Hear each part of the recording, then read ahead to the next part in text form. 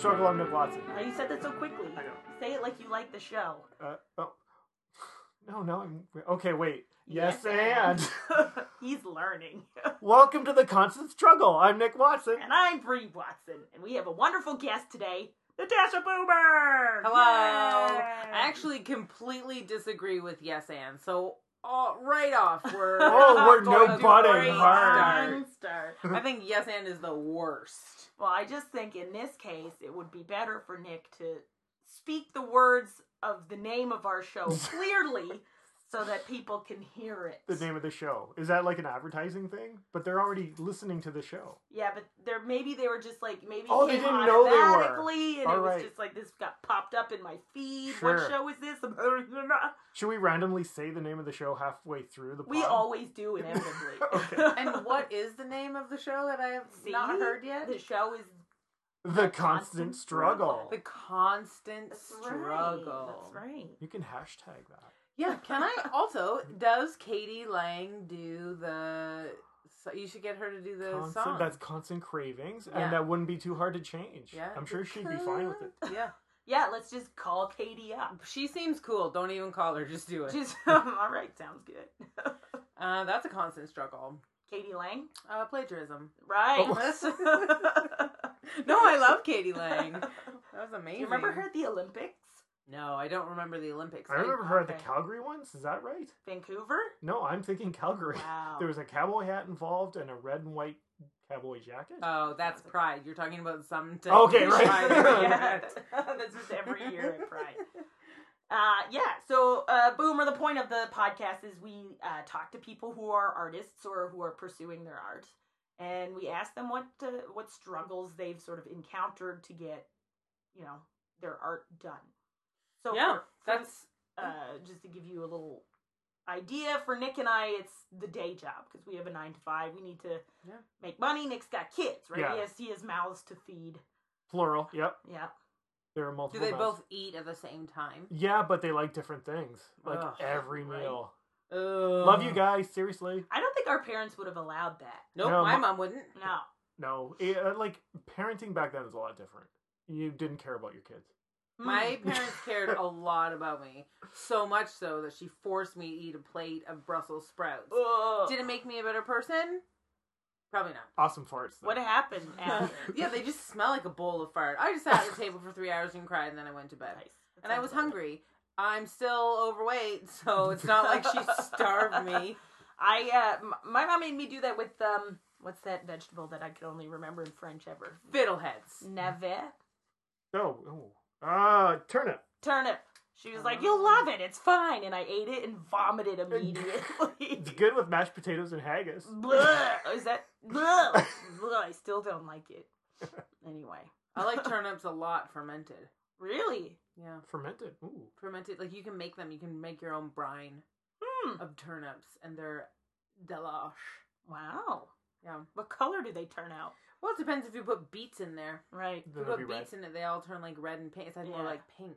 I don't know about you guys, but I love to turn up the beats. Oh, This isn't your no. day job, is it? Like, is this your dream to weirdly rap into a microphone that looks like a spaceship? Oh, It God, does one look day. like a spaceship. Yeah. Or like a Oh, little yeah. space Martian Like man. the tripod thingy at the bottom. Right. Yeah. So- No, that is not the dream. I just Thank really wanted to God. get a turnip joke in. All right, well, we'll be expecting them all the way through. You Don't. made a promise to this That's podcast. true. And I'm not going to deliver. Oh, boy. Yes, but no promises. Where are you from, Boomer? I grew up in Cambridge, Ontario. Well, I was, who cares? Oh, up Cambridge, north. Ontario is my home. Is my Yeah. home. No, it's west. Yeah. Yeah, it's like exactly Oh. an hour and 15 minutes door to door. I'm thinking Collingwood for some reason. Oh my God, Collingwood, home of a beautiful spa. Okay. Cambridge, home of a weirdly gross Walmart. Oh my God, The that's... largest smoking section. In the Walmart?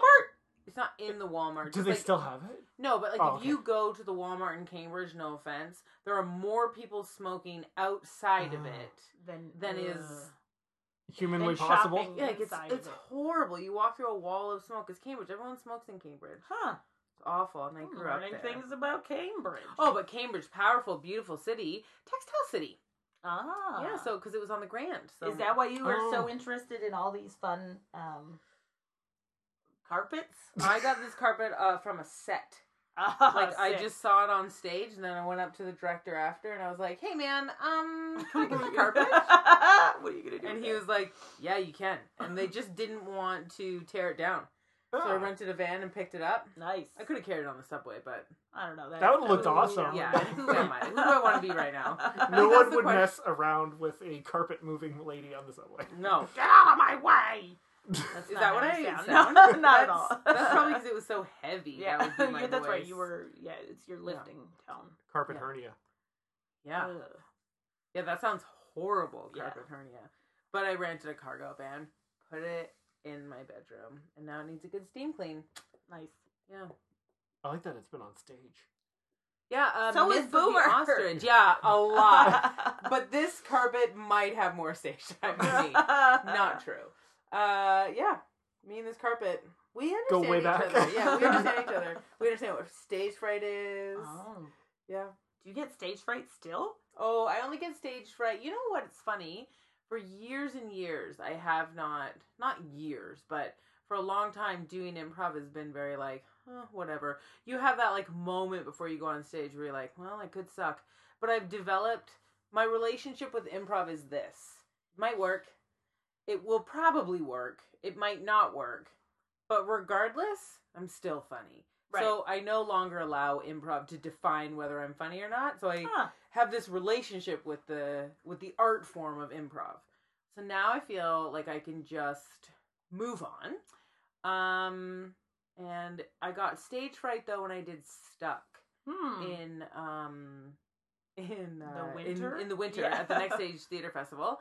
And because it was an art form that I was really, like, it was a form of improv that I hadn't really done a lot of. What was the form specifically? The that form you were was doing? just a 30-minute mono scene. Okay. Where we were stuck. Right. So the audience was like, we're like, where are we stuck? And I'm actually remounting it. Oh, good. With the I one had woman so show. much fun. Oh, are you? Mm-hmm. Okay. So I'll open for myself. I'm confused. Okay, so the one woman show that you're coming to do at Solo. So I am also remounting it after Solo Festival. Okay. And then I'm gonna open with Stuck. So Stuck is gonna do 30 minutes. Ah, okay. And then I'm gonna do Then you my do the show. 60-minute. Well, that's a good way to get warmed up. Yeah, and the show is about improv. It's about like getting fired from sense. your dreams. And so yeah, I sat in this room and had you tell me that story. my Second City story. Yeah. So for your one woman, is it improv then? No. But I talk about improv. I talk about like how I found Second City, and I talk about like my dreams and how lost I was before I found Second City. Well, and what were you doing before? Well, wait. Yeah, was that between Cambridge and Second City? It was actually. We want to get your bio, but we don't want you to tell the whole story on the podcast because we still want people to come to your show. Yeah, but you'll come anyway because I'm not going to tell any of the jokes. I'm going to tell all the not funny parts. Good. That's what a podcast is about. Okay, Brie, you do the talking. I'm going to write down some turnip jokes while you're... No, you gotta have be to come stuck in naturally. his head now. Yeah. You have to find the turnip joke. The inner turnip. Yeah, you find your inner turnip. It'll show up. Oh shit, we just named this podcast episode. Find your turnip with Natasha Boomer. Yeah. Yeah, I hope your Write turnip. that down. I hope that your turnip turns up. Oh, okay then. I think you already did one very similar to Turnip that. one, but that's okay. Turn it up. Yeah. That was the one I did. The vol. Oh, okay. So I did one, Turn up the two. beats. Great. Yay. You're on. I'm not gonna do any turnip jokes. Oh, blocked yourself. Yeah. So I was living in Cambridge. I was going back to high school in Paris, Ontario, the year after I graduated, and working at McDonald's. Nice. Yeah, eating a lot of quarter pounders. That With was like or without cheese. Oh, with more cheese than is allowed. Because you make your own food when you're there. Yeah. Holy crap. Imagine if you worked at I would McDonald's do the Big and Mac make with your the own corner pounder beef patty. Yeah. You know what a lot of people did? Yeah. Also, Big Macs, hamburgers made as Macs were also very popular. Okay. So you just make a hamburger like a Big Mac. Oh, right. And I used to... Remember the crispy chicken? Yeah, oh, I don't know. So Is it back in different the than day, the McChicken? yes, it was Okay. a huge crispy chicken, and like it was like a thick, crispy chicken, and I used to make it into a fajita. Oh, nice. When we had fajitas, because I used to get 8-hour fajita shifts because they would. Do you remember McDonald's fajitas? Yeah, I didn't eat them though. That was life changing. That introduced the fajita to me. Yeah. Yeah. There was also the wraps. Remember they had wraps? I remember the McWrap. Yep, McWraps. Isn't that don't they still do that? No, they were huge. Oh, I remember McPizza. Oh yeah, I worked at McDonald's when they started that. Nice. Oh man, going to McDonald's now is like tea party food. Like the burgers feel so tiny in my hands. Yeah. And it's just like. But that's because you go to like Five Guys now. Oh, yeah. Oh, right. That's mega burgers. Whereas you've probably left the burger train. I've left the burger train because it's all like, what's the point anymore? You existentially left burger. Yeah, because I don't eat meat anymore. Yeah. So now I'm just like, where can we get a good tempeh burger? But then like I secretly hate tempeh. Oh, okay. I What was going about to say, one are of those there? big mushroom ones? Oh, gross. Yeah? Don't try and pass off a fucking mushroom as a burger to me, asshole. No, whenever someone offers me, that happens at restaurants a lot. They're like, we have a great portobello mushroom burger. And I'm like, no, you fucking don't. You do not have a great portobello mushroom burger. You have egg. You have a mushroom on bread. Fuck you. Do not. Have you been to the Works? Apparently their portobello mushroom burger is amazing. Nah, fuck you. No, fuck you. Also, portobello mushrooms make me sick. Oh no. They just make me sick. Like, I like them. I like the idea of them. Do you like other mushrooms? Yeah, I like It's button just- mushrooms, shiitake mushrooms. Shiitake's the best. Yeah. It tastes like nuts. Great. Like nuts? It's like nuts. There's Like a actual nutty nuts. flavor. They're like, well, it's a fungus. The fungus flavor. Okay. But I also have been known to, my sister and I are obsessed with mushrooms. And I also have been known when we go, like in my chili, it's a lot of mushrooms. And then I shit a lot of undigested mushrooms. So, what's up with that? Yeah, I don't What's think up with shitting undigested food. well, it's a fungus, right? It's a It's- nightshade. It's not technically good for you. It's technically a poison. Interesting. I could talk about food forever. I bet. Yeah. You've looked into this. I've studied it for Yes. years. Mm.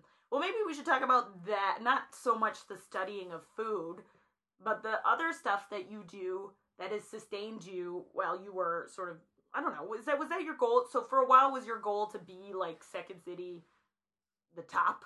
You know what I mean? Was it to make the main No, stage? because- Or was it to be no. a teacher? Or was it or to do the teacher thing? What was the goal there? I knew very early on in my career at Second City, because I was told, that I will never be on main stage. Who told you that, and why would somebody say Because that? I was 260 pounds. Okay. I was a big girl. They don't put big girls on main stage. They are now. Yes. And Purnell. Mm. And Jan Care wanted, but she lost a ton of weight. She did. Before. But those, I'm sure that, they just don't. They just didn't. They don't Right. put big girls on stage. I they went to put big guys. Chicago, and the funniest bitch on stage was like 6 feet tall and gigantic. She was built like a refrigerator, Yeah. and she was hilarious. And I'm like, fuck off, Yeah. Toronto. Well, but it's also American demographic. They have bigger people there, Right. right? So they, It's not like there aren't big people in Canada. No, we got big people. we definitely have big people, Yeah. but it's way For worse when you cross the border. Yeah. And just for some reason, they never did. So this was 15, 16 years ago. So I kind of always knew. And then I just realized I just wanted to write plays. Okay. Hmm. And then I started teaching improv, and I came into it, I skipped a bunch of stuff. I was teaching at Second City when only alumni were. Right. And then it just kind of happened that way, right? Mhm. And then all of a sudden you look back on your life and you're like, I did everything I needed to do. I also believe that your consciousness creates what you bring in. Sure. And I think I never needed main stage to believe that I was a good improviser, to believe that I was, and I don't even think I'm the best improviser. I think I'm a very adequate improviser. You have to kill an improv audition. How do they to do get that? Do they work it out in front of a crowd? Is there a room, a writer's room? Well, kind of thing? it's every. Yeah, I think it's really Yes, you work out your stuff in the set at night, and then you practice it in the show, and then you have rehearsals to write. Each director works the way that they work. They all have their own processes. Mhm. And so yeah, but it's definitely improv is the major tool.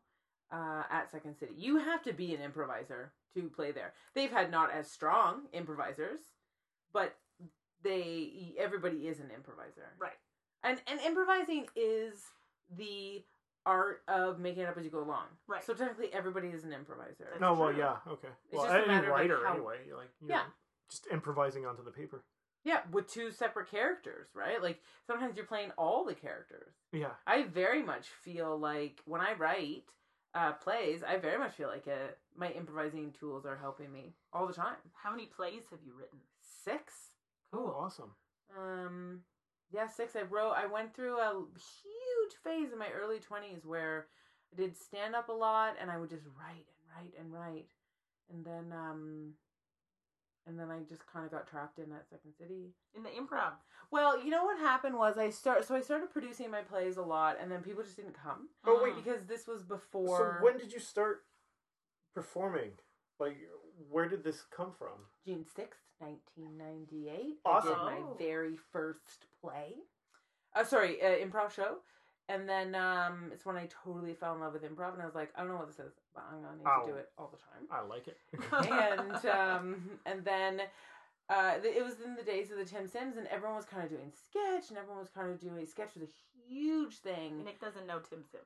Oh, Tim Sims is a kind of like the John Candy Box Theater, but it was attached to the main stage of Second City, and Tim Sims was a guy whose legacy was to promote new and up-and-coming performers. Oh, nice. Okay. And then he died, and his wife Lindsay Lease, took over the artistic director position of the Tim Sims. So you had to submit your plays, and everybody I remember seeing, like, my friend Dana Shahori and Jamila Ross, they were doing a play, and I was like, why didn't I get asked to be in that?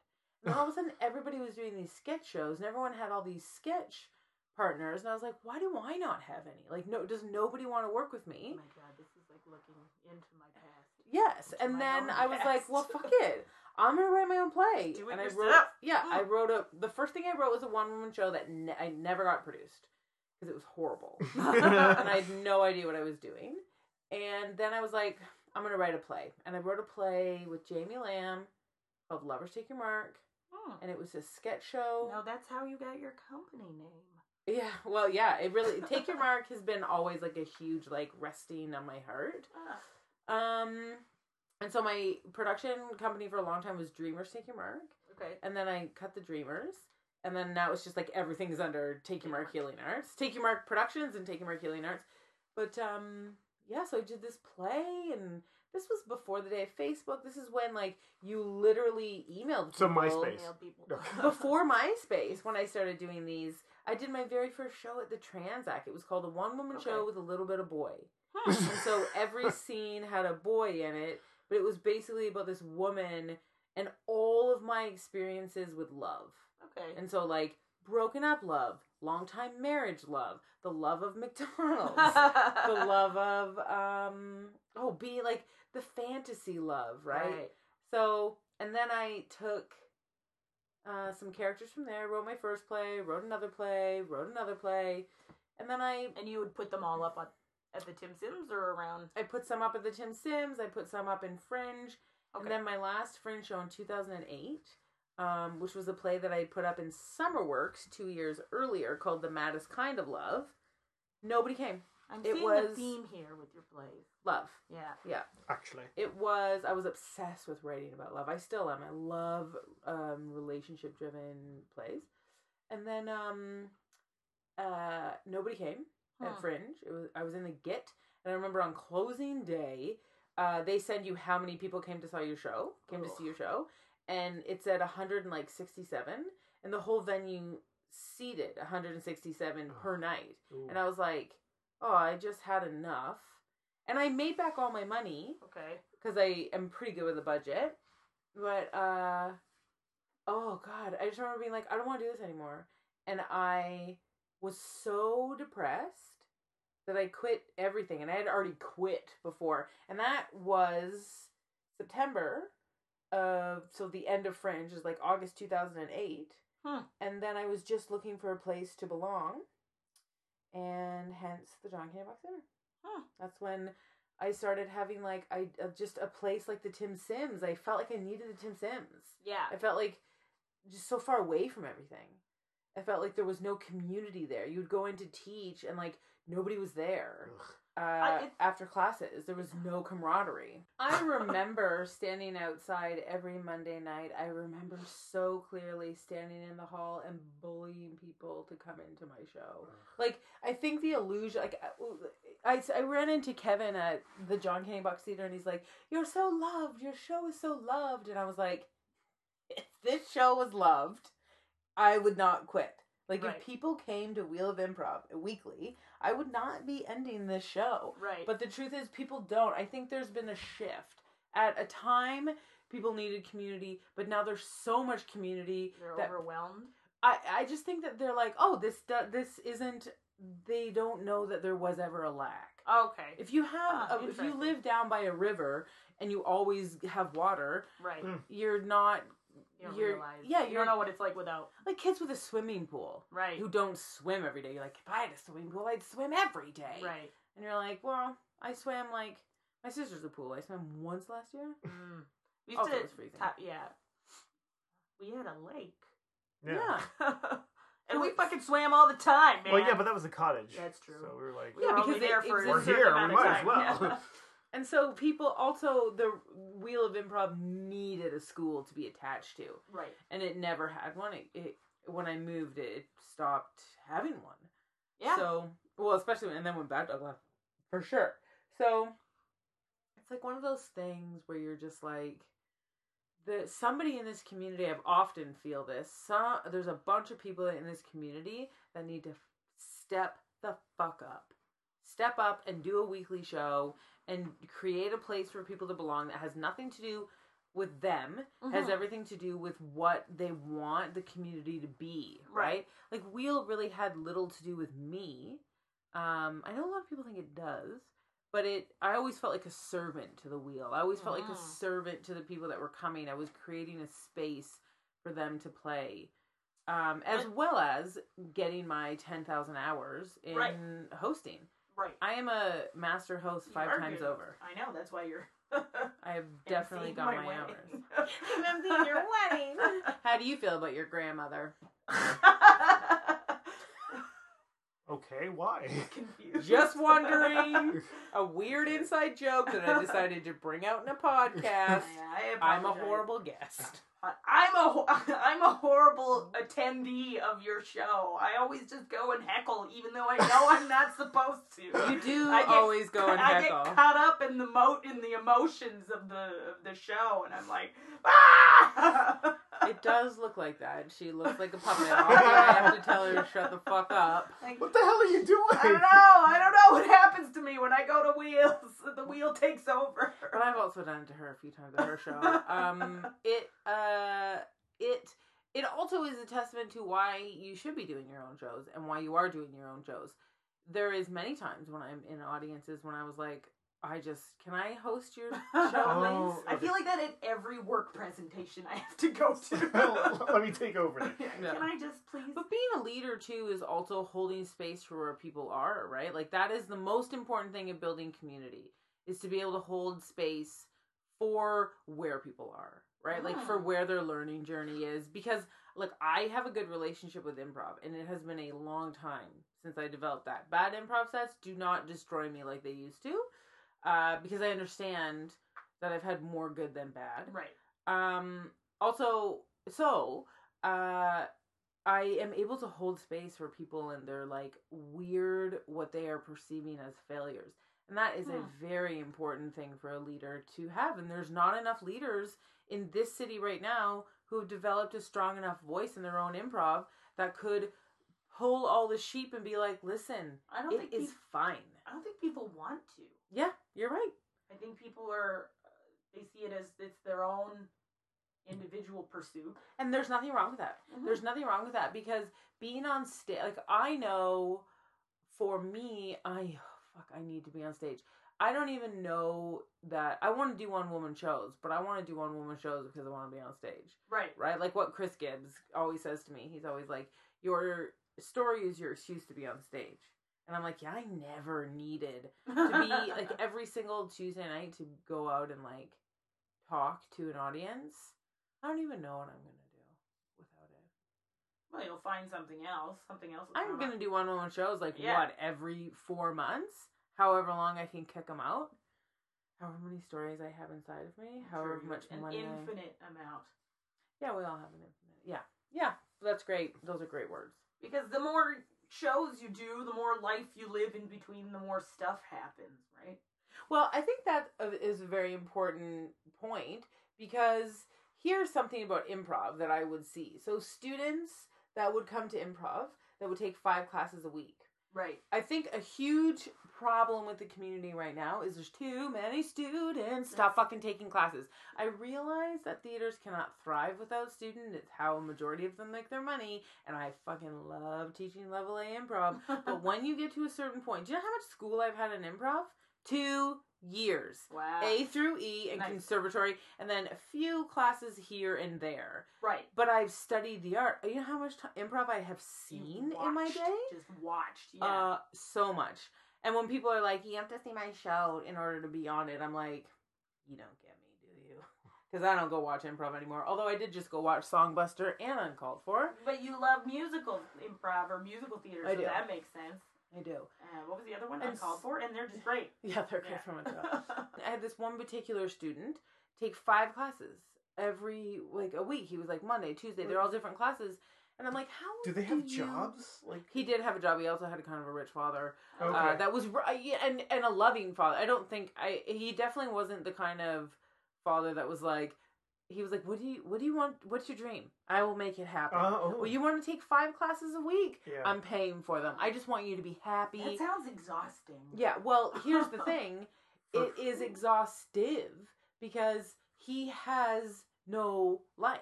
So improv happens, and then your life happens, right? And your improv is informed by you living your life. It's the same with stand-up. It's the same with stand-up. It's the same with all art. Yeah, it's not interesting to watch a stand-up comic who spent his life living in his mother's basement watching porn. Or doing that's stand-up.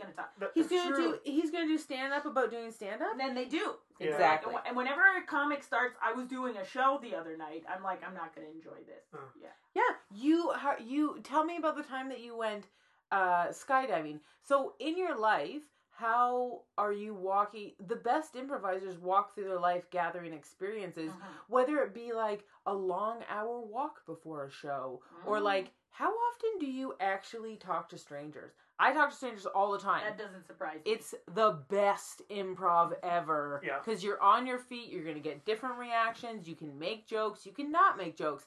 But I engage everybody on a regular basis. Now, not everybody has that personality, and some days I don't feel like it. But your improv is the life that happens outside. If you are emotionally capable of handling life, then you're going to be emotionally capable on stage. You see it all the time. The improvisers who only know how to play children. And I'm like, deal with your children issues. And then it's not improv that's going to make you better. It's dealing with your improv issues. No, not me. I don't know who I was thinking about there. Well, you were saying your life informs your improv, and from going on to do your show and other work I've been doing. I forced Nick to come to my show. Well, kinda. Like, I want to do it, and then I kind of don't at the same time, so there's give and take. It sounds like you're bringing improv into your real life, like looking out for those experiences, being more courageous out in the world. Yes, and that will change your improv. Yeah, but I feel like that's one of the things that improv does to you. Yeah, it's a hand in hand. Yeah, like it has come into my workplace when I'm like, I probably shouldn't have said that. Why did I say that? And it's like, because it's going to be hilarious. I remember one time my boss was something, she was like, do you really want to know why such and such? It was something so dumb. She was mad at me about something.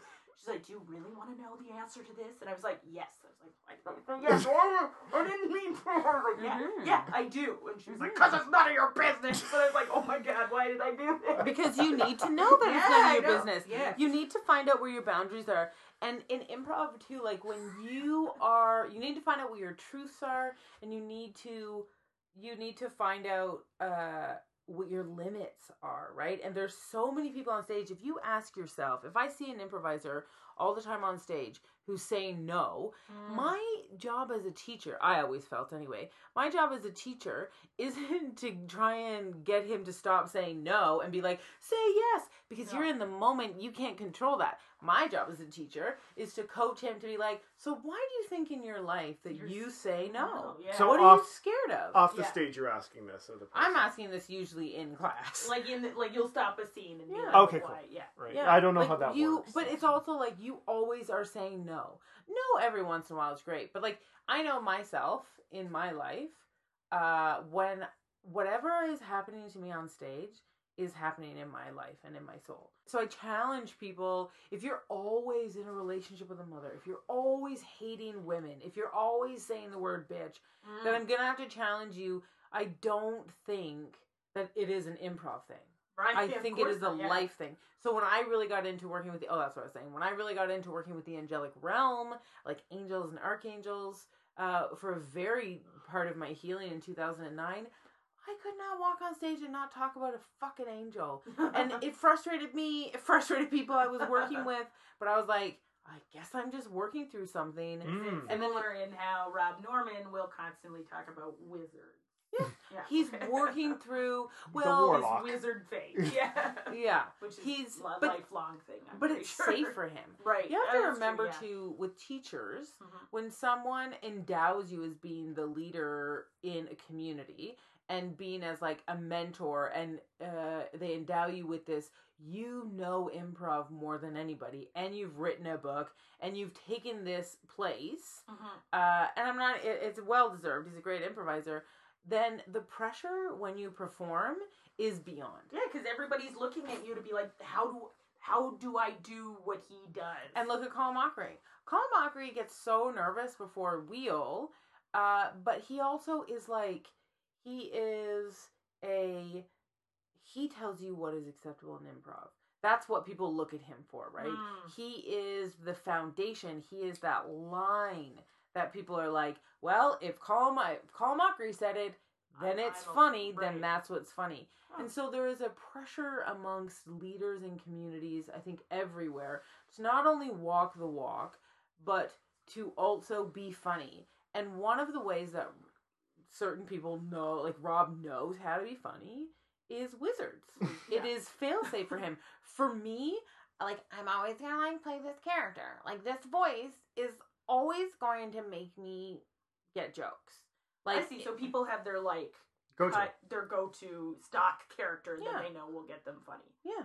Then it's very, because it is a requirement. It's a lot of pressure. But what I would love, and this is why I always tried to play my own show, and this is why I always tried to like be okay with failure in front of my people at Wheel, in front of my students, because the moment that you see me fail, but I give myself permission to fail, is the moment that people are like, oh, I can fail. So I think our leaders need to be more vulnerable, right? Into failing in front of everybody. Like, what if we just allowed ourselves to have a bad set? Well, that's the point, right? You're supposed to be What's the failure in improv? Is it just you're saying stuff and it's not funny and people aren't liking it, or it's not I think true? that's the way. Or even if you mess up, my fingers are in quotation marks.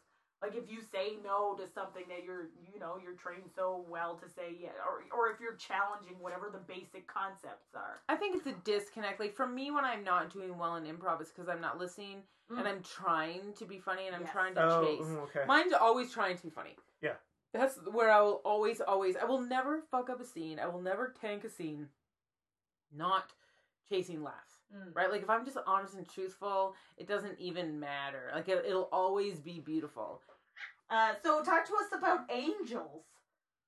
Oh, I got really into work with archangels. So the 4 archangels, Raphael, Michael, Uriel, and Gabriel. I just got into like my own healing journey. That was the thing. So in 2006, I popped pretty heavy into the alternative medicine world, like Reiki and studying that art form. And so comedy, I always did comedy.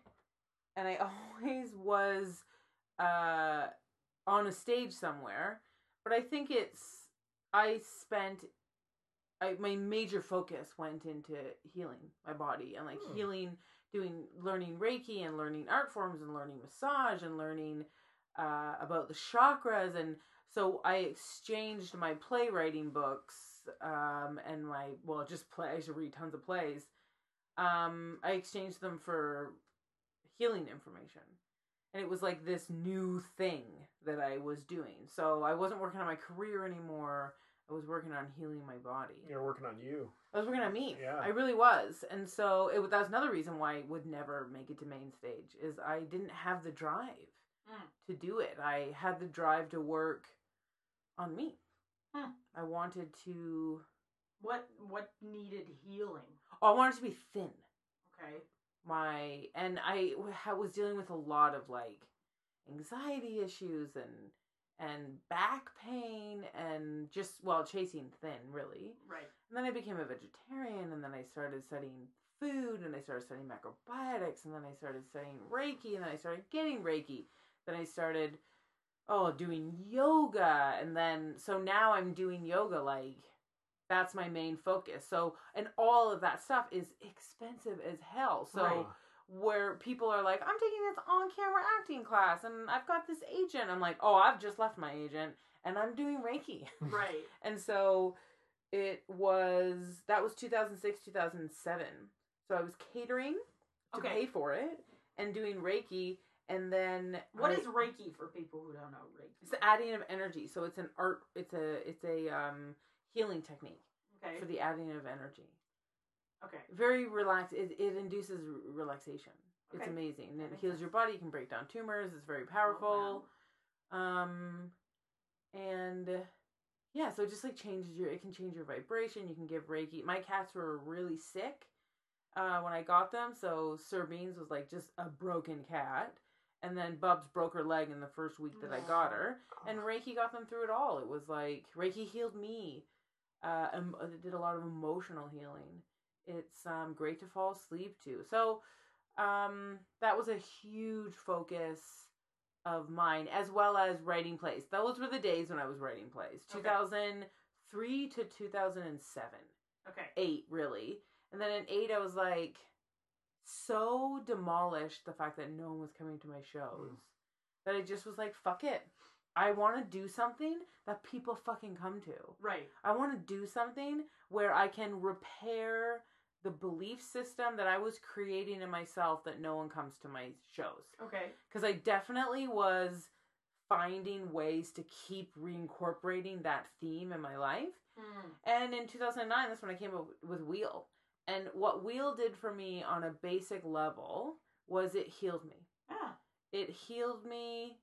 And what Wheel did is it rescued me from believing that no one was coming to my shows, and that I wasn't funny, and that I wasn't engaging. And it's just like no one goes to shows. Yeah, well, there was no Facebook. Right. Like, it's not how people promoted shows. Even now that there is Facebook, people still don't come to shows. Well, because they don't know, because I have 1,700 friends. Right. So my tactic for my June 2nd to 5th show is as soon as Wheel is over, I will spend every night for 2 hours personally inviting people. Yeah. And so then I can't be upset. Oh, you didn't see I missed my 2 best friends' birthday parties this year. But it's good about, I think, having a one-person show is different than like a weekly improv show or whatever. You know what I mean? You can't expect somebody or people to come every single time to a show that repeats itself. So if it's something that you're doing and it's just a once-in-a-lifetime kind of thing, or not once in a lifetime. And understand that everything is once. It's so funny because one of my friends once said to me, because at my shows that I do these, I have lost friendships because people didn't come. Oh, that's not funny. And so I remember saying that to one of my friends, and he was like, that's horrible. What a horrible place you must live in, or something to the tune of that. And I was like, you don't do any shows that are so important that if your friends don't go, you'll kill them? Yeah. And he's like, no. And I'm like, you gotta do more shows. You gotta do things of higher stake then. About, yeah. Exactly. You're not doing shows that you care about. Yeah. My show, I want to see because I want to share my story with you. But then my director, then there's also this like, very real understanding that the world that I live in, I do not want to entertain entertainers for the rest of my life. Exactly. So while I need support, my job is to find the audience outside of my circles. Mm-hmm. And while I don't know how that works, right now, I will eventually. So right now, my only job is to write the shows. Mm-hmm. So those are hard. Like, those are very easily... She needs her nails cut. Those are very easily said things. Yeah. And very hard to live by. They have to, like, I get up every morning to meditate to remind myself. I had this meditation the other morning, and it was this.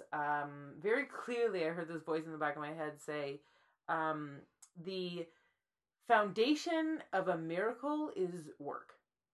So you have to, work is the foundation of a miracle, whatever way. There can be tons of miracles in the world. You can be like, oh my God, I'm a YouTube sensation. There's a shit ton of work that went behind it. Mm-hmm. That's a lot of time you spend on YouTube. Yeah, exactly. And all the people that you've met before and all the parties and all the networking, you cannot possibly expect to begin a garden, a tomato patch with a seed. Mm-hmm. You're going to get maybe a tomato out of it. For all the seeds that you sow in the ground, maybe 2 or 3 are going to happen. So look at humans, right? For every human there was what, 1 billion sperm? Yeah. Something like that, yeah. So you must do the work. So I have no problem. I will do the work. I will produce my shows on my own. I will spend 2 hours every single night emailing every person that I think might want to come to my show. And the rest, not up to me. Yeah. Not up to me. And I think, though, because then like, this is...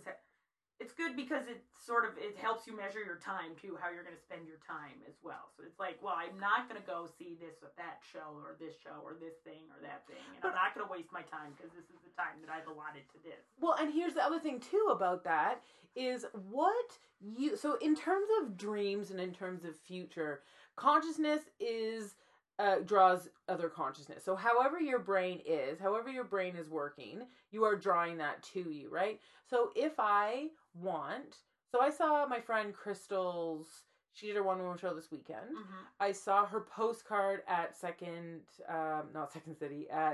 Fringe office. Okay. I walked down the steps, I looked at it, it was one night only, I was like, I gotta go to this. Right. And I have to go to this for 2 reasons. A, I'm studying one-woman shows, so I want to see one-woman shows. Mm-hmm. Whatever art form you see, you have to make time to go see. Yeah. And number 2, I want to think that if I put a postcard, someone will pick up that postcard and be like, oh, I want to see that show. And come to it. What you give, you will receive. So I go to my friend shows, and I have to admit, I'm not half as supportive as I used to be. I used to go see everybody's show, and then I was like, who the fuck am I? And how much more improv do I want to actually sit through? Right. And so what you put in the world, if you want people to come to your show, you have to go to shows. And I don't mean like, Brie, if you come to my show, I'll come to yours. I'm not talking that. I'm talking, how much theater did you go see? Yeah. So, and same with massage. As a massage therapist, I can't actually leave. No, I've been thinking a lot about this lately. What you put out into the world, you get. If you want people to smile at you and like you better walk down the street and smile at people and like them. Yeah. If you want compassion, give it to yourself and expect it of others. Give it to yourself. How often do you look in the mirror and be like, I love you, man? That's how you will get that love back to you. Wasn't there a song about this? A Beatles song? I can't remember. Love. There's actually a lot of Beatles references in my show. I call John Lennon a dick a lot. I know. Boomer, you're the first person I think I did improv with. Oh, what a great feeling. That's a great theme in my life. Virgins. Yeah. Oh, cool. I was gonna like improv virgins. Big fan of them? Are you? Yeah. Well, I find virgins throughout my life. So people who have never had a massage will instantly find me. People who have never done improv will instantly find me. I tend to like open the doors for a lot of people and be like, have a good time in your new thing that you're doing. Yeah. I don't know where. Sorry. Did I block you the whole time? Was that the British accent day? I don't think so. I was more taken aback by your energy on the stage. Loud? I described it as a force of nature. Thank you. I will take that, because I do believe I'm a force of nature. So I was wondering, like, does that translate in your daily life as well? Do you go into everything with that much energy, or is it something you bring to the stage and... Well, it depends if what you mean by energy, right? Because if you just mean like loud and out there, No. I certainly hope not. There isn't just loud and out there. There's, I don't know, there's Here's just the being thing. there. Here's like, the thing. I was being born when the moon was in its fullest. So I was born at 1:21 in the morning on June 12th, and that was when the moon was in its like fullest expression. It's a big old moon. A big moon. So a lot of times, all times, your life is a mirror with your prenatal, like with the moment that you came in. It's like the world just went, "Bah!" and you're here. And how the stars are is very matching. You chose your time. And so I definitely am a full moon person. I live big. Like, I live big. I spent my entire childhood being told by people to tone it down, be quiet, shush. And it's not, it's like telling somebody who's depressed, don't be sad. You are just big. I find out what my moon was. You should call my astrologist, Richard P. Gear. He's amazing. All right. I'm not even kidding. I like that he puts the P in there. Oh, yeah, because he has to. Yeah. There's probably another Richard. There's Richard Gear. Richard Gear. Oh, it was Gear. I didn't hear what, I missed the last part. I was stuck in my moon thinking. There's probably some other Richard Gear out there. Yeah. We learned about Richard Gear. I'm sure he has nothing to do with gerbills. Thank you for going there. Hey, I couldn't help but turnip around. Oh! No, that's horrible. That was the worst. That was trying to shove a square through a circle. I liked it. Do you punch a lot of dicks on stage? Nope. Okay. Nope. Why? Because you punched my dick. In my... Did I punch your dick in the scene? You just said you couldn't remember the scene, but you remember that I punched I your remember dick. the dick punching. Why did I punch your dick? I think I'm very much in the moment. There was I don't something remember. about Santa Claus. Okay, it's coming back. Your daughter wanted to visit Santa Claus. I was a cripple. I was MS. I had MS. Why am I laughing? I remember That's you being in a right. wheelchair, Oh, man, and yeah. then you lashed out, and I think you pulled your punch, but connected at the same time. I was like, what? One time on stage, I smacked John Wong right across the face. Like, That's not close. His one of name is these, Wong. like, claps, just, like, cold. And he was like, ugh. What did he said? It was funny. Okay.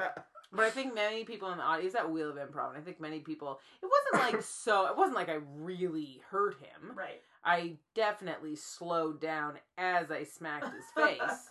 But Paloma and I do it all the time. We will smack each other's tits on stage Nice. or before. She has smacked me hard before, and I'm like, yeah, now we're feeling things. That sounds painful. Is Boomer your real last Yes. name? Yes, yes, it is. That was an actual question. Well, I'm going somewhere with it. Okay, great. Is it a stage name, or is it a tribute to Mark Maron's cat? No, fuck you. I was a boomer for that damn cat. Maybe the cat's named after this boomer. Hey-oh. And that boomer disappeared. Yeah. Have you been that far in the series? Uh-oh. I do love it. He goes away. He dies. Oh, no, sorry, in real life, not on the... Oh. on the podcast, he talks about Boomy a lot. Oh, in the TV show, he ran away and is gone. Okay, yeah. I just ruined it for everybody. Nah, nobody's watching Marin. I do like Okay. I do like I that love TV that show. I think Yeah. it's great. Just because he's so vulnerable and so broken. That's true. And it's super important. I think it's super important for people to see. He's getting brokener in the show, too. Is he? Yeah. And what about IRL in the podcast? IRL, he's doing fine. Okay. But the show, it's season 4, he's going in a dark place. Really? Yeah, did you see season 3 at all? I don't think so. Okay. Yeah, no, it is my mother's maiden name. It is it's my woman name. It's not my father's name. It's Okay. my mother's name. Okay. Boomer, what? I come from a long line of boomers. They're French bridge builders. So there's French and Irish. We're French and Irish. What did they do? Was it that they would like blow up the bridge stuff before they made the bridge and they it went boom? make the bridges Oh, over the boomer. water to connect the towns. That's what That's what booming means? That's what the original form of boomer is. It's a bridge builder. Huh. But if you look at my life, that's Yeah, what I you're do. Building bridges. I build bridges. I really love. I'm obsessed with women right now. Like I'm obsessed with. Oh female shit! There was a comedians. really good female comic just dropped her special this You sent week. me on Ali Twitter Wong, about it. I want to Yeah. say. Oh yeah. Have you I haven't seen it yet. It's No. so good. Yeah. Yeah, she's 7 months pregnant, performing. Oh, Really? stand up. Cool. Awesome. Yeah, I won't say anything else about it and spoil it, but it's That's a great. solid show. Yeah. Yeah, I got obsessed for a while watching every female comedian I could on Netflix and like YouTube, and then going back and like YouTubing their previous videos, and I was like, yeah, I of course can't remember any of their names, but How come you don't do stand-up anymore? that's not my art form. Okay. When you see my one-woman show, you will see what I feel is the perfect blend for me of stand-up, honoring that part of me who loves stand-up, and honoring the part of me that loves storytelling. Yeah. I really do think it's like a blur. You can't get super vulnerable in a 5-minute set. Oh, no. Yeah. So I don't really want to do the things that I need to do to become a great stand-up. That's the problem it's very time consuming to just go and do a 5-minute set and go, and then like 3 of those a night by running around the city and, doing that night after night after night. I want to just do one-woman show, so why don't I just focus there? And if you look at the patterns in my life, I do start, if 1 is where you start, I do usually, no matter what, end up at 7 to begin, right? Like, I really do believe my improv career began when I started that Candy Box Theater and when I started teaching adults. So what was it before? Where would students perform, or would they just not perform? There was 5 years where there was nothing. The Bad Dog started happening, but that, like, there's only so much space at the Bad Dog, and really, you couldn't really take classes at Second City and then go perform at Bad Dog. Yeah, there was wasn't enough ITC, right? So definitely different communities were happening, but Second City, which was why Naomi and I were like, we need to do this, is because we both came up in Tim Sims. And it was a beautiful community. Huh. So the training center didn't have a stage for a long time. Not for 5 years. Interesting. That's how Adam and Rob and all those guys ended up over at Bad Dog. That makes sense. Because they graduate conservatory and then they're like, well, we need to perform. Yeah. Let's go ITC, let's go Bad Dog. Yeah.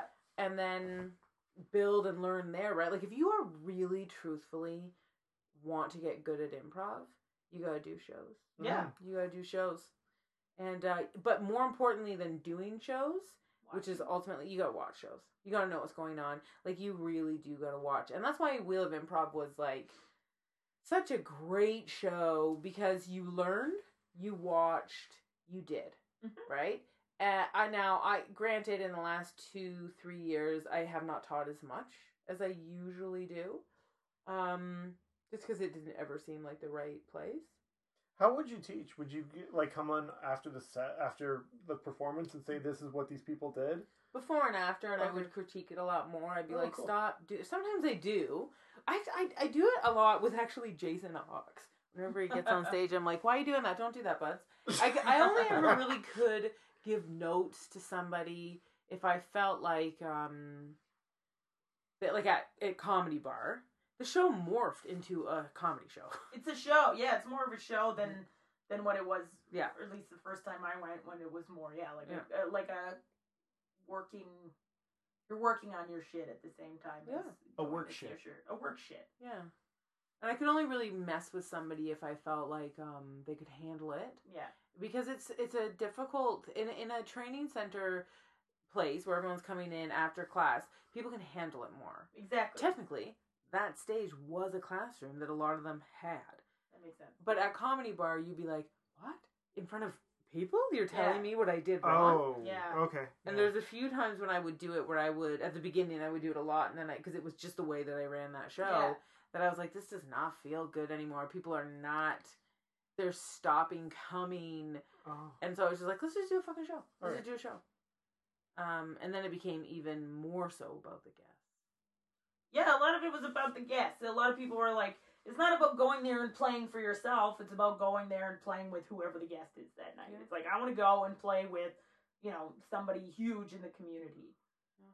Rather than just going and which isn't what I wanted that show to be. Interesting. I never But it's also like a draw to get people out, right? Which...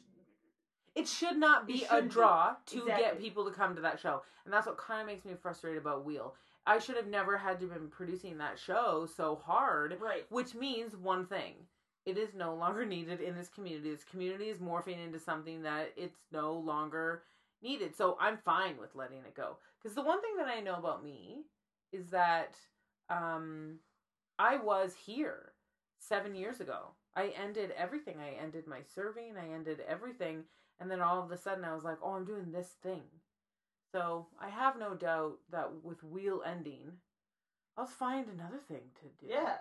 Truthfully, I will probably really focus on long form improv. Not Herald. I want to do... Why not Herald? Because it's a high concept thing that takes... People are so focused on how to do a Herald that they have completely forgot how to do a fucking story. Tell me a fucking story. I think there's some disconnect between Herald with what it is or what it can be, and just like, so you just have to run it until you know the rules so well that it becomes second nature, and then your brain should be able to make it more about the stories and the connections. And I know very much that it's a challenge, and I loved doing Herald when I did it because I loved things with structure, but it stopped my storytelling. It's an important thing to learn how to do different formats. It's an important thing to learn how to be taught. It's an important thing to learn how to be coached. It's an important thing to all. Though some of the worst actors are what? They don't know how to be directed, right? You're like, that guy is a bad actor. I'm not saying he doesn't have talent. He does not know how to take direction. Wheel of Improv was not the first show to have professionals play with people. I got the idea from Paul O'Sullivan, who did a show called Pros and Joes. And guess where I got my idea? Right, exactly, right? There's many, many people that are doing Wheel of Improv type shows. All that matters is that you're creating the inspiration for it. So, is Wheel dying because there's too many shows like Wheel? Probably. But I honestly... I don't know. They're not all coming to my show, that's for sure. I would come play your show all the time. How long must something be before you can move on, right? Like, it's really up to you to sort of... Yeah, many people are like, why is Wheel ending? I haven't lost any money on Wheel. Never. If anything, I constantly make a profit on that show. That's great. It's not every week. I pay all my guests. I give Dwayne as much money as I can. That's nice. And it's important, right? Like, my guests make money after every single show. If I'm going to use their name, it's important. But I am ending it because something else I gotta start something else. But yeah, it's a perfect reason to end it. Yeah. And nobody comes anymore. The 8 o'clock show really knackered it out. Yeah, because everybody's still in class. I know. Yeah. It was something that I agreed to that I should never have agreed to. But then at the same time, it facilitated this transition of ending Thank the show. you! Yeah. Like, try to explain that to people, right? Yeah. Like, the only thing that I can kind of rest assured on is when I said I would move to 8 o'clock, and when I did move to 8 o'clock, even though the audiences went down from 35 to 16, to 18 to 16 every week, it was never, in my body, I knew it was the right choice. I fucking loved the 8 o'clock show. Leave my house at 7:30, home by 9:30. Exactly, yeah. Because before it was like leave my house at 9, home by 12. At least midnight, yeah. Like it was that show was an hour and a half. And then there's always the socializing aspect afterwards. Yeah. And you want to like talk to people and you want to meet people, but you're exhausted. Man, the idea of running a weekly show sounds exhausting. It is exhausting. And I think about if we kick this thing up to a weekly, it'd be nuts. Yeah, it would be because there's a lot of editing. Sorry, Rick. Yeah. Yeah, anything that you have to do weekly. Like, I remember last year I was doing improv game show weekly, and that was, like, exhausting. Yeah. Yeah. But at the same time, you had a team. We had a team of people for the most part. There were, like, a core group of people who would show up for it. And I also feel like I got way better as a host and way better at short form. Oh, those are all. Yeah. That's all awesome. Yeah. Just by doing it every week, being there. I feel like we haven't talked about the solo show enough, though. Oh, yeah. Yeah, it's June 2nd to the 5th. I'm also playing at the Solo Festival on May 28th. Okay, so that, is it going to be it's like full, complete, okay, May 28th is like the end of the month. Where is it? The Solo Festival is at the Red Sandcastle Theater. Okay. My show, June 2nd to the 5th, is at the Betty's. King and Sherborne. What's Betty's? Betty's is a bar. Oh, cool. And then you go upstairs, Ah. and there's a massive lounge with like 9 couches, Ooh. a gaming center, board games everywhere. It's like a gigantic living room from the 1940s. Oh, Yes. So I really I couldn't find a stage. I really wanted to do this remount before Fringe and before I write my next one-woman show about the time that I lived in Paris. Ooh. Ontario? I went to high school in Paris, Ontario, but I lived in Paris, France for a few months. Have we ever talked about that? I don't think so. I lived in France. Did you? Paris. Yeah. I'm going to Paris at the end of the in August. Ooh, hot Paris. Yeah, I hope it's so. nice though because then I've all never the seen- Parisians are gone. Yeah, they're all. But they all come back to school in the week we're going. Oh. Yeah, we're going from the 23rd. Oh, you're at the end of the month. Oh, yeah. the lycées will be packed. Yeah, the what? They're high schools. schools. Yeah. I've been to Paris 3 times. I've lived there for 3 months, and I've never ever seen a flower in bloom because I've always gone from in the winter. Yeah. So I'm going in August. Nice. And I cannot wait to see. I have a rose garden that I used to. It had like 100 trellises, just like dead trellises, up by the Natural History Museum. You know, on the outside of town a little bit. And just it's like down the street from like the best goat cheese sandwich place in the world. Uh-huh. Food is so good. Oh my And- god. I googled croque monsieurs this week. Ooh. It's like, what am I doing wrong? Why doesn't it taste... Anyway, sorry. I can't wait to see that garden full. It's Yay. August. The roses Just will be in boom full bloom. everywhere. I cannot. Like, it actually makes me want to weep thinking about it. I love Paris. Me too. Same seas. Yeah. Mosey. Yeah, I don't speak French that well. I'm really good at je suis désolée, ma français est très très mauvais. But even And that's then- good. Your accent's Exactly. nice. And Yeah. people would go nuts because I could say that one thing and I'd be like, what don't you understand? Stop speaking faster to me. Start speaking English. But I tried my hardest. I'm actually good at speaking it and reading it, I bet you would be. but understanding it, Oh, yeah. Lost. The French in France talk really fast. They do. yeah. No, but even when the people are talking slow, I'm like, I know. Oh, okay. I know.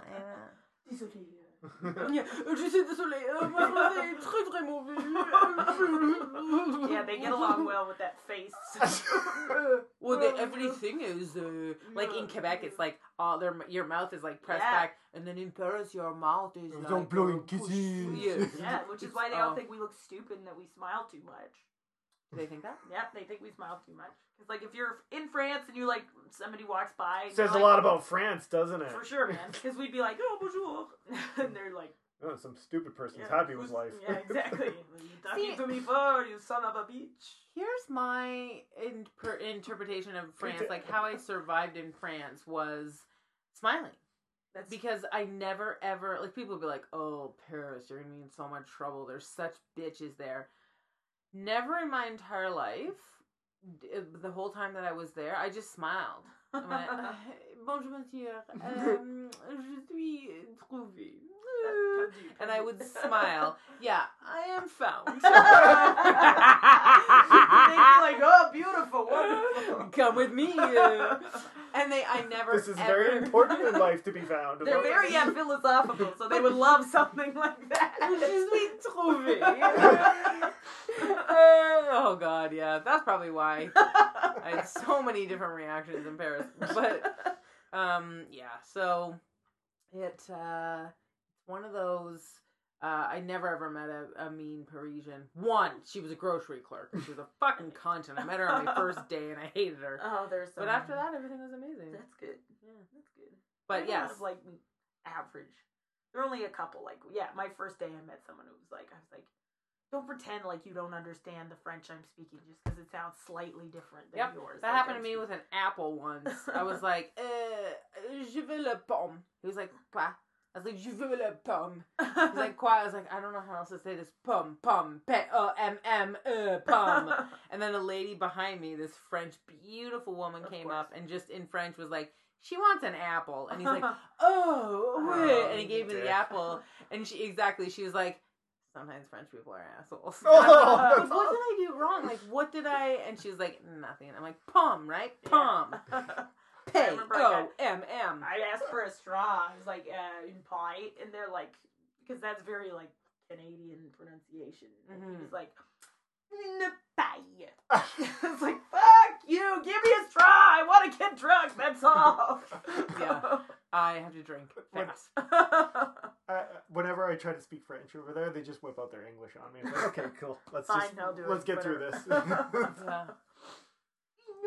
Yeah. But Catherine would ask me about it. It's like, well, because people want to practice their English, Catherine. That is a lot of things. That is why. But it is true, right? Yeah. Like, I would have men accost me on the street and be like, I want to practice my English on you. And I'd be like, I want you to know I'm not interested. Yeah, it's like that. They're trying to practice something else. Thank you, Boomer, for a lovely chat. Have a wonderful, successful run at Sholo. I hope a lot of people turn up. Oh, amazing! That was like an orgasm. Like, I waited for it for so long, and then you finally did it. And it's like you had planted it at the beginning of the episode, and throughout the whole episode, I write these things. It grew, and it developed, and it changed, and by the end of the episode... And we boiled it and served it with mashed potatoes and haggis. Amazing. Thanks for having me. Yay. Thanks for having us at your house. No problem. Struggle on.